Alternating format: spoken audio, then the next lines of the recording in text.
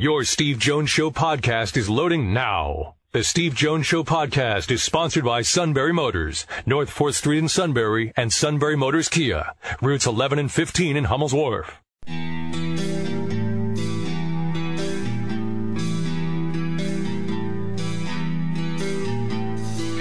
Sports talk where your voice counts. This is the Steve Jones Show on News Radio 1070 WKOK. Now from the Sunbury Motors studio, here's Steve Jones. And today's show brought to you by Sunbury Motors, 4th Street in Sunbury. Sunbury Motors Kia, routes 11 and 15 in Hummel's Wharf. Nathan Davis at the bottom of the hour. Time now for our play-by-play call of the day. A big win for SMU last night in Kansas over Wichita State. 15 on the shot clock. Shake running it. Down to 10.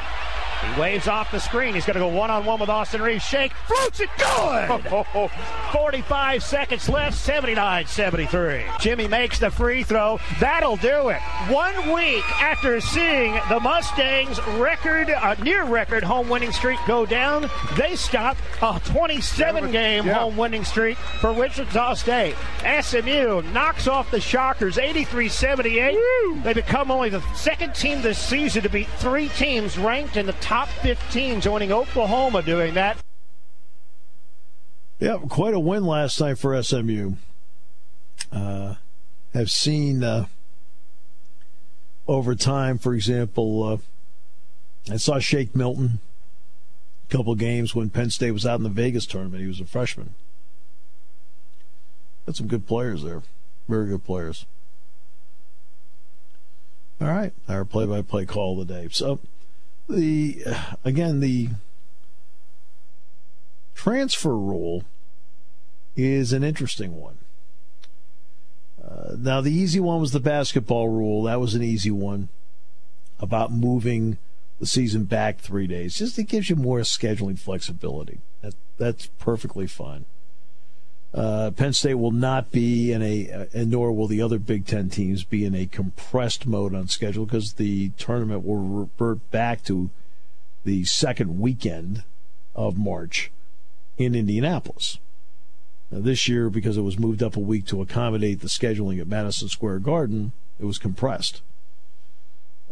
Now, they'll move that back, and you get a little latitude at the front. But, you got some other elements, too, in there. Like, you don't schedule a game during finals week and things like that. You can't get too adventurous on the study weekend here as to how far away you can go for a game. There's certain elements. It's a university.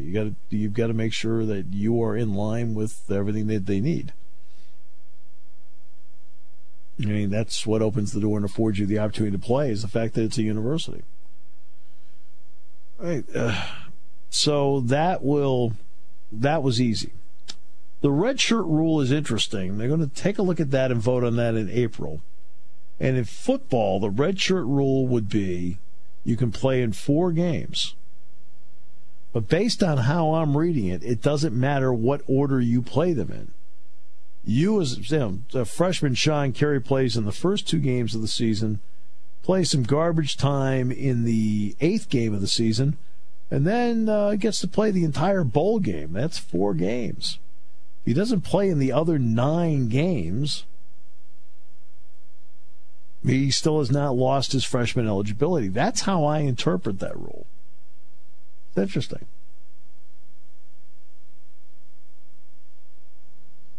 They'll vote on that in April. But then there's the transfer rule.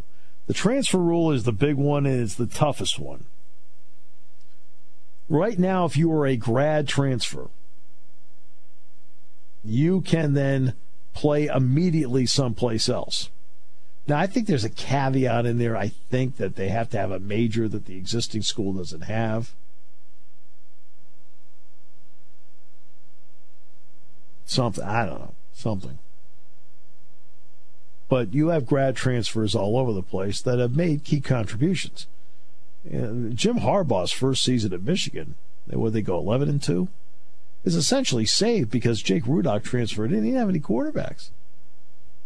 I remember looking at until Rudock got there. I kept looking at because I always do a lot of pre-work in the spring. I remember looking at the roster saying, I don't know who the heck's going to play quarterback here for these guys. There's nobody on there that I looked at and went, oh, yeah. There wasn't anybody. Then Rudock transferred in, who, while not being a superstar, was a competent senior quarterback out of Iowa who had played a lot of games and at least understood the speed of the Big Ten. He was put into a good system, and it worked. And it kind of bailed everybody out the first year. He was really the MVP of that team. Now they're hoping to catch, it didn't quite work out with John O'Korn, but he was not a grad transfer. He just transferred in. Now they get Shea Patterson. All right. So what they're looking at is that in basketball, men's basketball or football, you could transfer and play right away. The other part to keep in mind is that this rule would go into play in August if it were to pass. One stipulation in the rule, based on how it looks now, is you'd have to have a grade point average of 2.7 or 2.8, or higher, obviously, to be eligible to play right away. If not, you could transfer and still sit out a year. But this would go into play in August if it were to pass.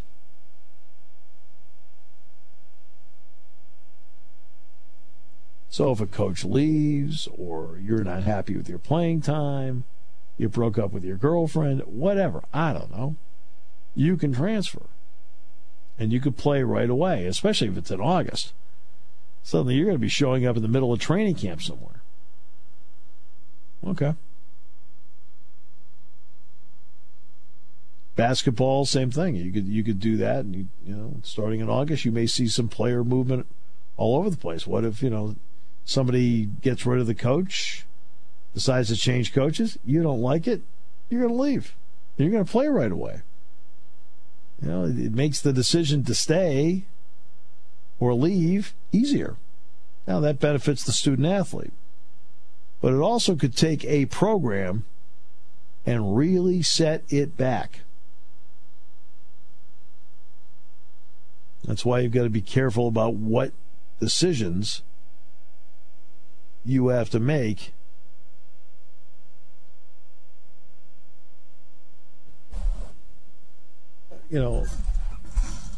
along these lines.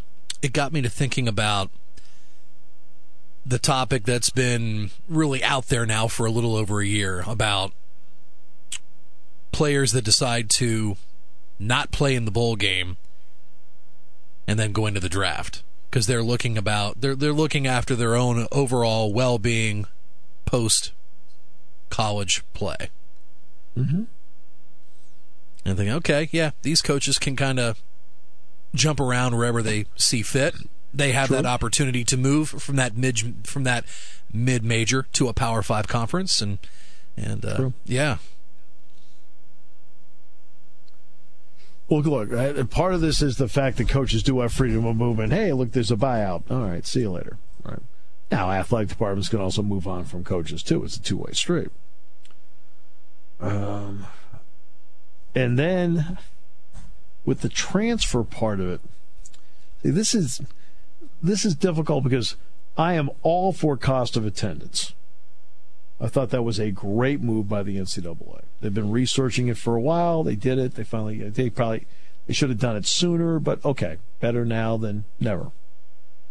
Because they really can't have jobs, during the course of a year. It's a full round. It's a year-round thing now. Nutrition stations. I was really for that, especially the fact that the walk-ons can benefit from that. Now, this ability to pay players. Now, of course, where media becomes. Remember how I always talk about easy versus best? Yeah, that opens up a completely different can, especially with what Jay Billis has mentioned ad nauseum the last year or two. Right. But see, that's easy versus best. What's best? It's easy. Okay, we'll just take a chunk, give them money. But every time the argument's brought up, how is the argument couched? The argument is couched as, and we've heard this many, many times, let's just keep it local. what is the worth of Saquon Barkley to Penn State? Okay.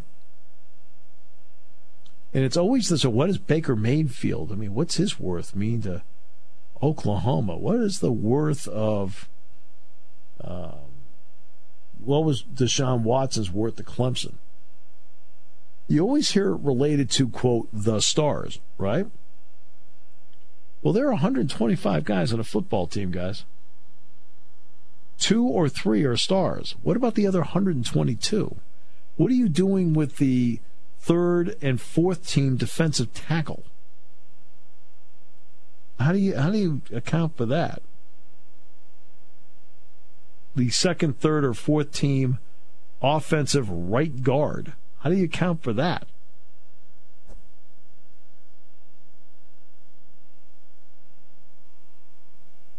And with Title IX, you'd have to pay everybody. It's a lot of great questions, but a lot of them don't have. Yeah, and if there is an answer, it's definitely not easy or simple.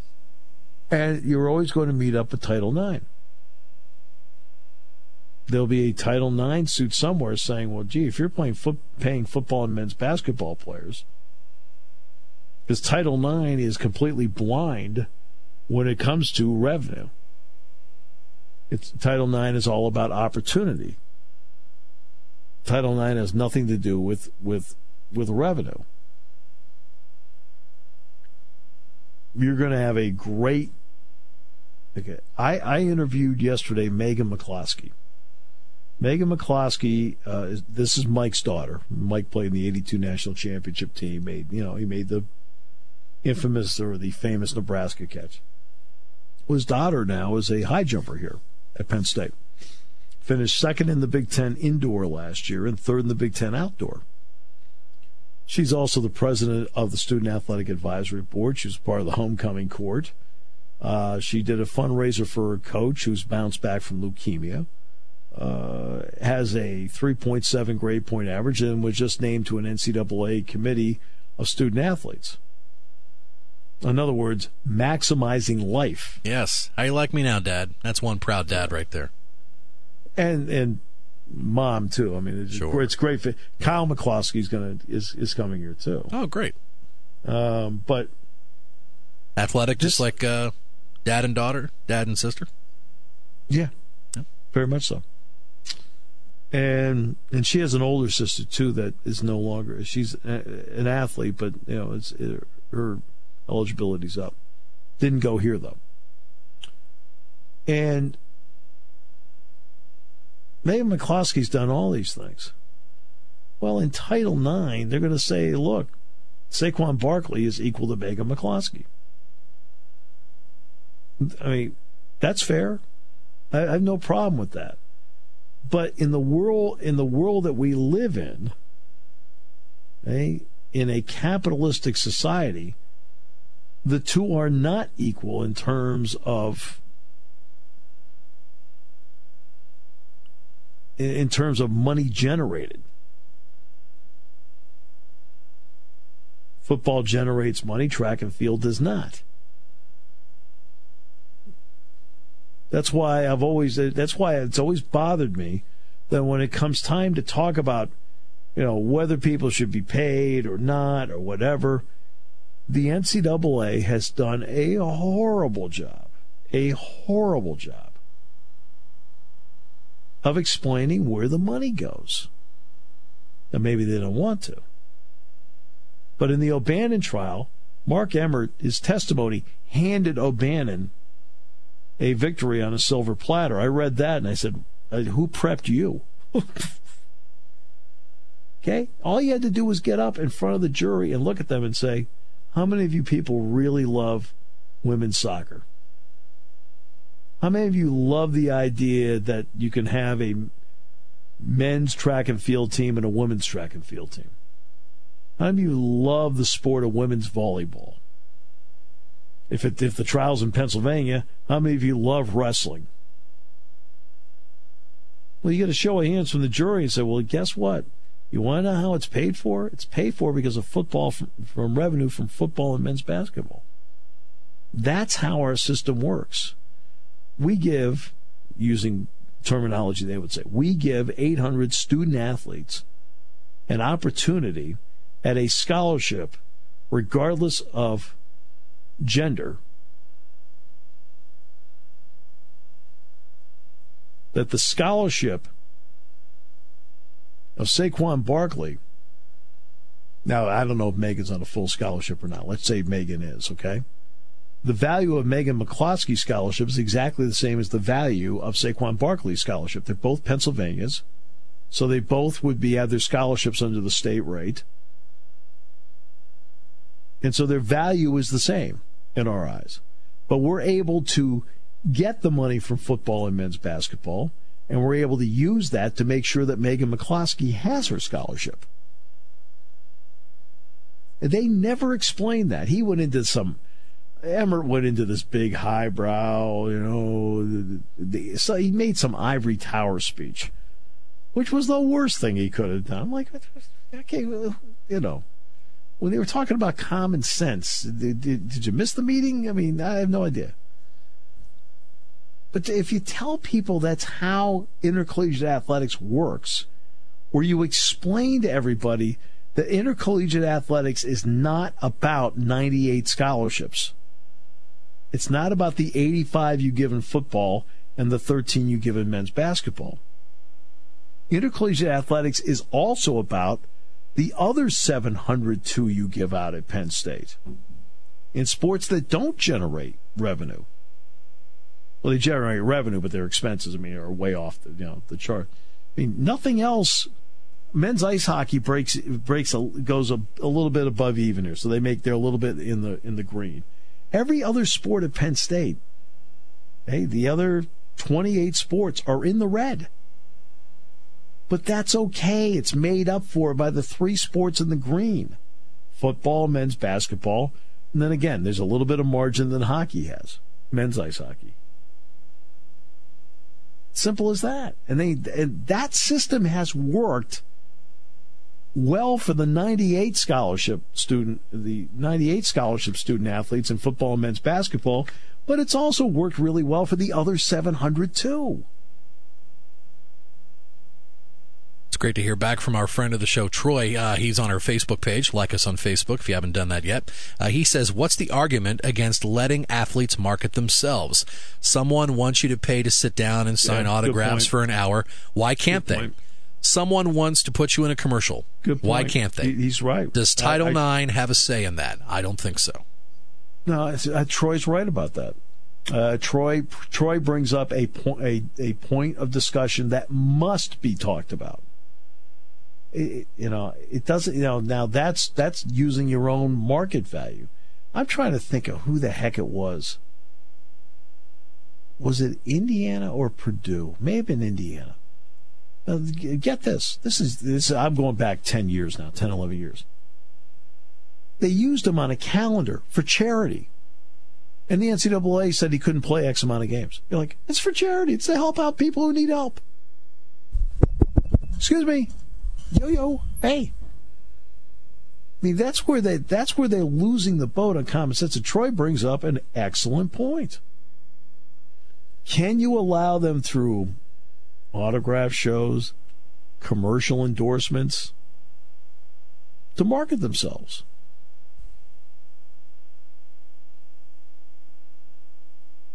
Now again, an athlete, an elite running back at a school versus a track and field athlete, well, the elite running back is the one they're going to say, hey, can you do this for us? I think it's a fair point, a fair question, and a very fair discussion point. I've never really heard an argument against it where I sat back and went, okay. I think it's something that should be looked into. But what's interesting about all these transfer rules and about sitting out bowl games and things like that?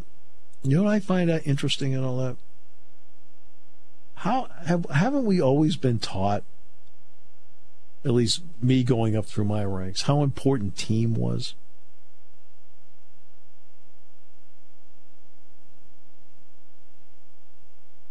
I can tell anybody right now, without any reservation that his name is not on the show, but Sean Carey is a gigantic reason for any success we have in the show. We're a team here. Okay? Our sales staff goes out. They sell the show. Okay? Where's the show going to be without Sunbury Motors, Brewers Outlet, Purdy Insurance, and the many others along the way that contribute to this show? So the sales staff does their part. So it's a team operation. Yeah, my name's on it. But this doesn't happen without the commitment and the vision of Roger Haddon. It doesn't happen without the sales staff selling it. It doesn't happen without the hard work Sean does. Right? So we've always been taught how important teamwork was. Yet every one of these rules that we're talking about here, transfer rule, sitting out bowl games, Troy properly brought up the, hey, how about the endorsement part? It's always about individuals. It's never about team.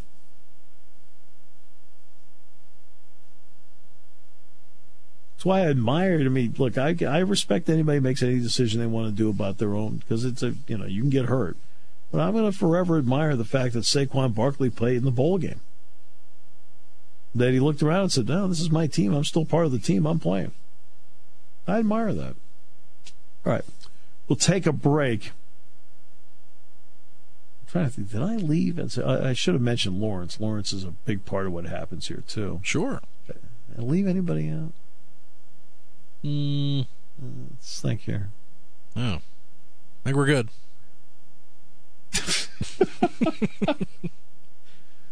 He'd be with the sales staff. Right.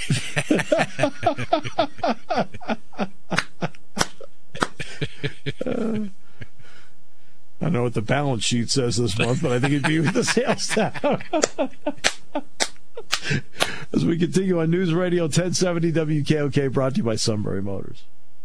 Taking your calls at 800-795-9565. This is the Steve Jones Show on News Radio 1070 WKOK. Now from the Sunbury Motors Studio, here's Steve Jones. Sunbury Motors, 4th Street in Sunbury. Sunbury Motors Kia, routes 11 and 15 in Hummel's Wharf. Tomorrow's show in Chicago, as Penn State plays at Northwestern tomorrow. All right. We bring in the head basketball coach at Bucknell. 5 wins in a row, including last night beating Loyola 78-70. Nathan Davis. Coach, welcome. Great to have you with us. Thank you. It's always my pleasure to be on. Let's start with this. A 50-point second half. You find yourself down by, 5 at halftime on the road. You learn something in every game about your team. So on the road last night, what did you learn? I think it just kind of reinforced what we've thought all along, and that when we're focused and playing together, we're tough to beat. And I thought that we had some, much like even on Monday night, we had some really careless turnovers and made some poor decisions that put us in a hole offensively in the second half. We kind of eliminated those and were able to score some points because of it. So you were able to do that. What kind of rhythm did you get in the second half to put a 50 spot up? Certainly much better, because we weren't giving them the ball away. It's amazing how much it helps when you don't throw the other team the ball. Well, exactly. Those are empty possessions. That is and let's face it, 9 times out of 10 on a turnover, it's a possession you didn't get a shot. Right. And we just, for whatever reason, I wish I could explain it, we just threw some poor passes. I think sometimes it's a little bit of us, too, trying not to make a mistake. And then sometimes it's trying to force things when they're not necessarily there. But I thought in the second half, really in both games, but it stands out yesterday because we scored 50. We did a much better job of just playing the game and playing freely and keeping it simple. And when we do that, we are very dangerous offensively. Right now, you're plus 24 assists to turnovers at this point. Most teams would take that. How much better do those two numbers need to be for you? Well, they need to be much better because it's skewed a little bit. We were way ahead, up big time in our non-conference play. I believe we're down 40 in league play or something like that, maybe 20 in league play. So it's a thing where we were turning it over in non-league play about 12.7 times per game, or percent of the time. Not per game, but percent of the time. In the league play, we're close to 19% of the time for some reason. So we've just got to do better with it. We've got to pay more attention to it. It's one of those things, though, where you don't want it to be a thing where it handicaps your freedom of playing and your confidence, but there's things we can do, I think, as a group that will help us. And if we can get shots, we're tough to beat. You said for some reason, I'll take it one step further. You've looked at the tape. Why? Is it carelessness? Is it not being in the right spot? Bad chemistry at a moment? What, or all of the above? I wish I could say it was one thing. I think that the first thing is, in our league, teams are defending us a lot differently. They really are collapsing the lane, and frankly, sometimes we over-penetrate. And we have a chance to throw it a step earlier and don't, and so we get balls get deflected. They're collapsing the post, and sometimes we're waiting, thinking they're going to go back out, put it down, and they're digging instead of just kicking it out and getting a better position again the next time. I think there's times we just read the play wrong. I got to do a better job of teaching it and what we're looking for. And then there's times also, like I said, I think our guys really try to do what we want them to do, and sometimes instead of just playing freely, they start worrying about throwing it away and things like that and become tentative. And that's certainly not the answer either. So there's a number of things that we need to work on to get better at, but it's stuff we can do, so that's the good thing about it. It's interesting because I've always told people that in postseason play, at least in my experience announcing it, there are spots open on the floor that haven't been open for 2 months because in conference, everyone knows everybody so well. I mean, is that fair? Yeah, I don't think there's anything in doubt. There's no doubt about it. I think everyone's very familiar with every player. Coaches, let's be honest, we don't reinvent the wheel every year and change what we're doing. We may tweak it, but a lot of stuff stays the same. And so guys become comfortable with what you're doing. And so being able to make the next play, a lot of times, is the biggest deal. And always, I think basketball comes down to quality shots, and a lot of that is shot attempts. And the good thing for us is we've been really doing well on the boards. Like, we got rebounded Loyola last night by 15, which is what made up for some of the turnovers. We got extra shots that way. Let's talk about pace for a moment. I mean, obviously, the overall numbers show you about 80 points a game. You're 37th in the nation, according to Ken Pom, in adjusted tempo. Do you like the pace with which you're playing? I do. I think, and it's another one there where it's kind of harder in our league just because of the pace some of the teams play is slower. But I think for the most part, I mean, we're at our best when we're playing it somewhere close to 80 possessions in a game, and getting the ball out, make miss, and getting it up and attacking is a big part of what we need to do to be successful. All right, when you do that, obviously it's going to give you more attempts at the bucket. Does it put more pressure on your defense that you might have to defend longer? And if so, how is your team done at defending at times longer on the floor? I don't think there's any doubt that it does. I think the good thing is our average possession, like when you look at Ken Pom, is only about it's actually less than a second difference. But like I said, in our league, some of the teams are playing at a much slower pace than we want to do. So I think that one of the things we've really done in the last 5 games since we did lose to Boston is our defensive focus, effort, consistency is much, much better. It's in a lot of ways it's night and day. I mean, I think in our efficiency on defense right now on Ken Pom, we're 89.4, which is first in the league in league games, which is outstanding. Yeah, that is absolutely. Would be one of the best ones in the country, and I think some of it comes back to again. I think our guys are in good shape. I think they focused in on it, and I think we've got depth. So, guys, we're not asking you to go out there and do it for 8 straight minutes. You can go out there and fly around for 5 or 6, and we can get somebody else in who can do the same thing. So I think it's just to our advantage. And for the audience, by the way, 15.9 seconds per possession for Bucknell, 16.7 for the opponent. In conference, it's 16.1 Bucknell, 16.9. So it's about the same differential in the conference, right? As to how you played it out. So that way, the audience knows what we're talking about here. Have you liked the free throw line for you? It's been good. I think we've done a good job of getting there. I think a big key last night, again, is when we talk about our defense, things we look at is obviously points per possession. We want to hold teams under 40% from the floor, which we didn't quite do last night, but we are in league play right at I think at 38%. We want to hold teams under 30% from 3 in league play, but right about 30.7%, so we're close. And then free throw-wise, we'd like to make more than our opponent takes. And last night, that was a big key, is we made 22 out of 26, and Loyola only shot 18. So that's a plus in our bag, I think. Holy Cross is coming in on Saturday at noon. Your thoughts on the Crusaders coming in at this time? I mean, I know it's about you, but still, for the fans going, just a quick thumbnail of the Crusaders. Well, I think first off, they're coming in. They're going to feel good about themselves. They beat a quality team in Army West Point last night and played well. They're very young. They don't have a lot of experienced players returning. Carl Charles, who's hurt us in the past, is back. He's a senior. They have a postman who's really improved. His name is slipping my mind, number 20. I'm sitting here watching all day. His name is slipping my mind, number 20. But he's really improved. He's athletic. He shoots right and lefty jump hooks. Is a monster on the glass, blocking shots. And what Coach Carmody does is they run the old school Pete Carrill Princeton offense. They're very deliberate. They back screen and back cut and ball screen and then back cut you again and try to get you out of rhythm that way. And then they'll play multiple defensive on the other, and they'll play some 1-3-1. They'll play some. It's not really a matchup, but it's not really a switching man. It's kind of somewhere in between, and all is in an effort to slow you down and get you to kind of, instead of play with pace, play at the pace they want. So a big part will be sustaining defense and then pushing the ball offensively and making them guard the whole time and not standing there holding the ball trying to figure out what's going on.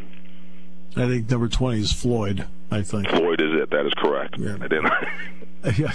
And by the way, Pete Carrill, Dick Girardi, and I always refer to Pete Carrill as Yoda. That's pretty good.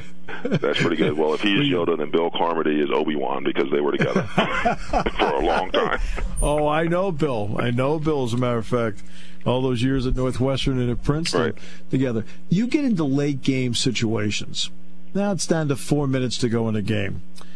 Do you like who's handling it, and also shot selection as to what you need in that situation? Because you do a lot of situational things in practice. Yeah, I mean, the way we're going to play is we're going to try to get Nana on the ball in the post. We're going to try to get Zach Thomas isolated, top of the key on the wings at times, and we're going to put Stephen Brown, Jimmy Sotos, and Kimball McKenzie in ball screens with those guys is the other thing we're going to do. And we're really trying to do that pretty much all game. And at the end of the game, we're not really going to deviate from that. That's kind of the things we're looking for. And then we trust the other guys to make plays off those things. So you're trying to get the ball into the hands of your better players. Yeah, it's rocket science, isn't it? What an odd philosophy you have, Nathan. I'm blown away. Yeah, it's stunning, isn't it? I'll tell you a quick Joe Paterno story from years ago. Somebody called the talk show and they were talking about some scheme or whatever, and we went to a commercial break and there was a whiteboard where we were doing the show, and he said, Steve, and he put up 11 zeros and he put up 11 X's. He says, you want to know what's going to make this play work? I want to know the name attached to that circle. I want to know the name attached to that X. That's going to tell me exactly why it's going to work. That's a big one. I'll give you one. I heard a great story a couple years ago that Jim Boeheim was doing a clinic, and he was up on this is probably 2 years ago, and he was up on like a overhead projector because he doesn't use computers. Right. And, yeah, that's right. And he's talking about the 2-3 and this and that. And a high school coach raises his hand and asks him a question about how do they guard this or whatever. And he goes, "You have to come down and show me. I don't understand it." So he starts drawing up, and he goes, "Oh, I got it." And he takes a big red marker and starts these giant X's on the thing. He goes, "You just need to go out and get yourself some bigger X's."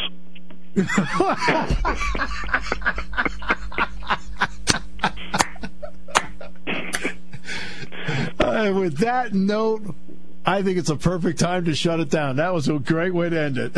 I'm glad you enjoyed it. Dude, that was great. Thanks so much. Good luck on Saturday at noon.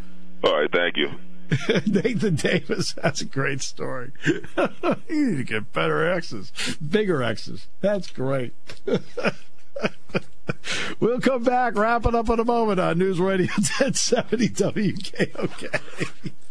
Sometimes the truth hurts. The first 2 weeks of January with sub-zero temperatures put a hurtin' on Sunbury Motors sales. Well, bundle up and save while SMC delivers the biggest discounts imaginable. Sunbury Motors Ford wants to see you in a brand new Escape or F-150. Save up to $8,000 on new Escapes starting at $20,825. Or take up to $14,500 off a new Ford F-150 starting at $25,969. Sunbury Motors Kia doesn't want you to pay a dime in interest for your new Kia. Finance a new Sorento, Sportage, Optima, or Forte for 0% for 75 months. No one has 0% for 75 months but Kia. Sunbury Motors Hyundai wants you with America's best warranty. 10 years, 100,000 miles. Plus, you can save up to $3,807 on a new Santa Fe and $3,112 on a new Hyundai Tucson. Bundle up and save at Sunbury Motors, Ford, Kia, or Hyundai in the North 4th Street Auto Plaza, Sunbury, and routes 11 and 15, Hummel's Wharf.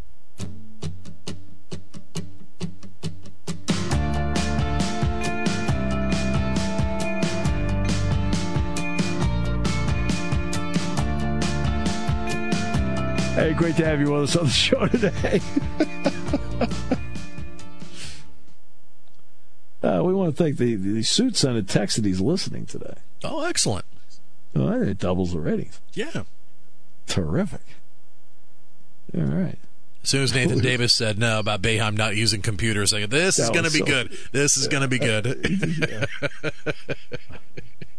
Well, you know who didn't use computers for a long time was Vin Scully.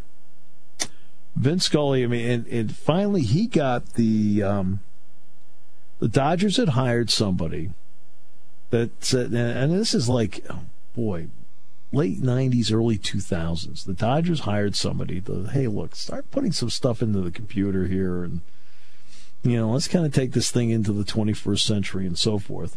And Scully just wanted to write things out, and this guy kept going up saying, Vin, you know, you can use a computer to your advantage. So one day, I guess he went over to Vin's house. I think he lives in Pacific Palisades, and he goes out there and he sets it up for him. He said, and then for about a week or two, Vin called him like 2-3 times a day for 2 weeks to go, hey, what about this? What about this? He said, now it's indispensable to him. I remember in 2000, Purdue was playing in the Rose Bowl, and a really nice gift, by the way. I mean, really nice. I'd been with a radio station here in town for 10 years. And as part of their, hey, thanks for being with us for 10 years, they gave me a computer. Yeah, you know, I'm talking about a desktop. This is 2000 now. It wasn't a laptop. So, you know, I finally got it set up and the whole thing, and, you know, we're using it for whatever, you know, I'm getting some stats and so forth. And the day of the Rose Bowl, because Penn State did not play in a bowl game in 2000, so I had no game to do. The next game I had was a basketball game. I sat down on that computer during the Purdue game. I remember specifically, because Breeze was playing the whole thing. And I put together my own program to do my charts on the computer. You know, the ones you see now, pretty close to what I've always done. Right? So, I mean, you know, so, first of all people, that was like, it's almost 20 years ago. So that's why, you know, Boeheim, I won't use computers. Man, you're missing out. You're missing out. Now, you know, there's no such thing as too much information. It's how you use it. How do you use it to fit who you are and what you think is important and what you don't think is important? Now, you may change your mind over time and say, okay, you know what, that's a little bit more important than I realized, or that's less important than I realized. You know, you adapt every year. Maybe you adapt every week. But there's no such thing as having too much information. Now, at some point you may want to, okay, look, I've got enough here. Right? Because what I always talk about with the game is once the game starts, I am not sitting there looking at the chart or anything like that. I don't look at the chart at all. A lot of it's in the pregame and prep and the whole thing. Yeah. But even, you know, in a show like this, all right, let's go back to yesterday. Troy cited Pro Football Focus and the Steelers' pass protection and running stats. That's a great use of it. I mean, there's somebody who's thinking, who's you know, trying to support their argument and so forth. And then, of course, I brought up today the Tyrod Taylor thing. Like, in other words, it's not perfect. I mean, Tyrod Taylor was the 12th rated quarterback according to Pro Football Focus. Matthew Stafford was 14. Kirk Cousins was 20. Now, of those three quarterbacks, which is the one you don't want on your team? Isn't it a battle in the room of discussion between do we want Matthew Stafford or Kirk Cousins? You're not going to have anybody in the room saying, I want Tyrod Taylor. Pro Football Focus says he's the highest rated guy. Now, Joe Flacco did not throw the ball downfield a lot this year. He was tied for 26th in the Pro Football Focus rankings. Now, you're wondering about Ben Roethlisberger, who was third. Carson Wentz was fifth. Yes, Brady was first. Okay? All right, I got it. Case Keenum was ninth. Bortles was 17th. Nick Foles was 28 or 29. Let's see.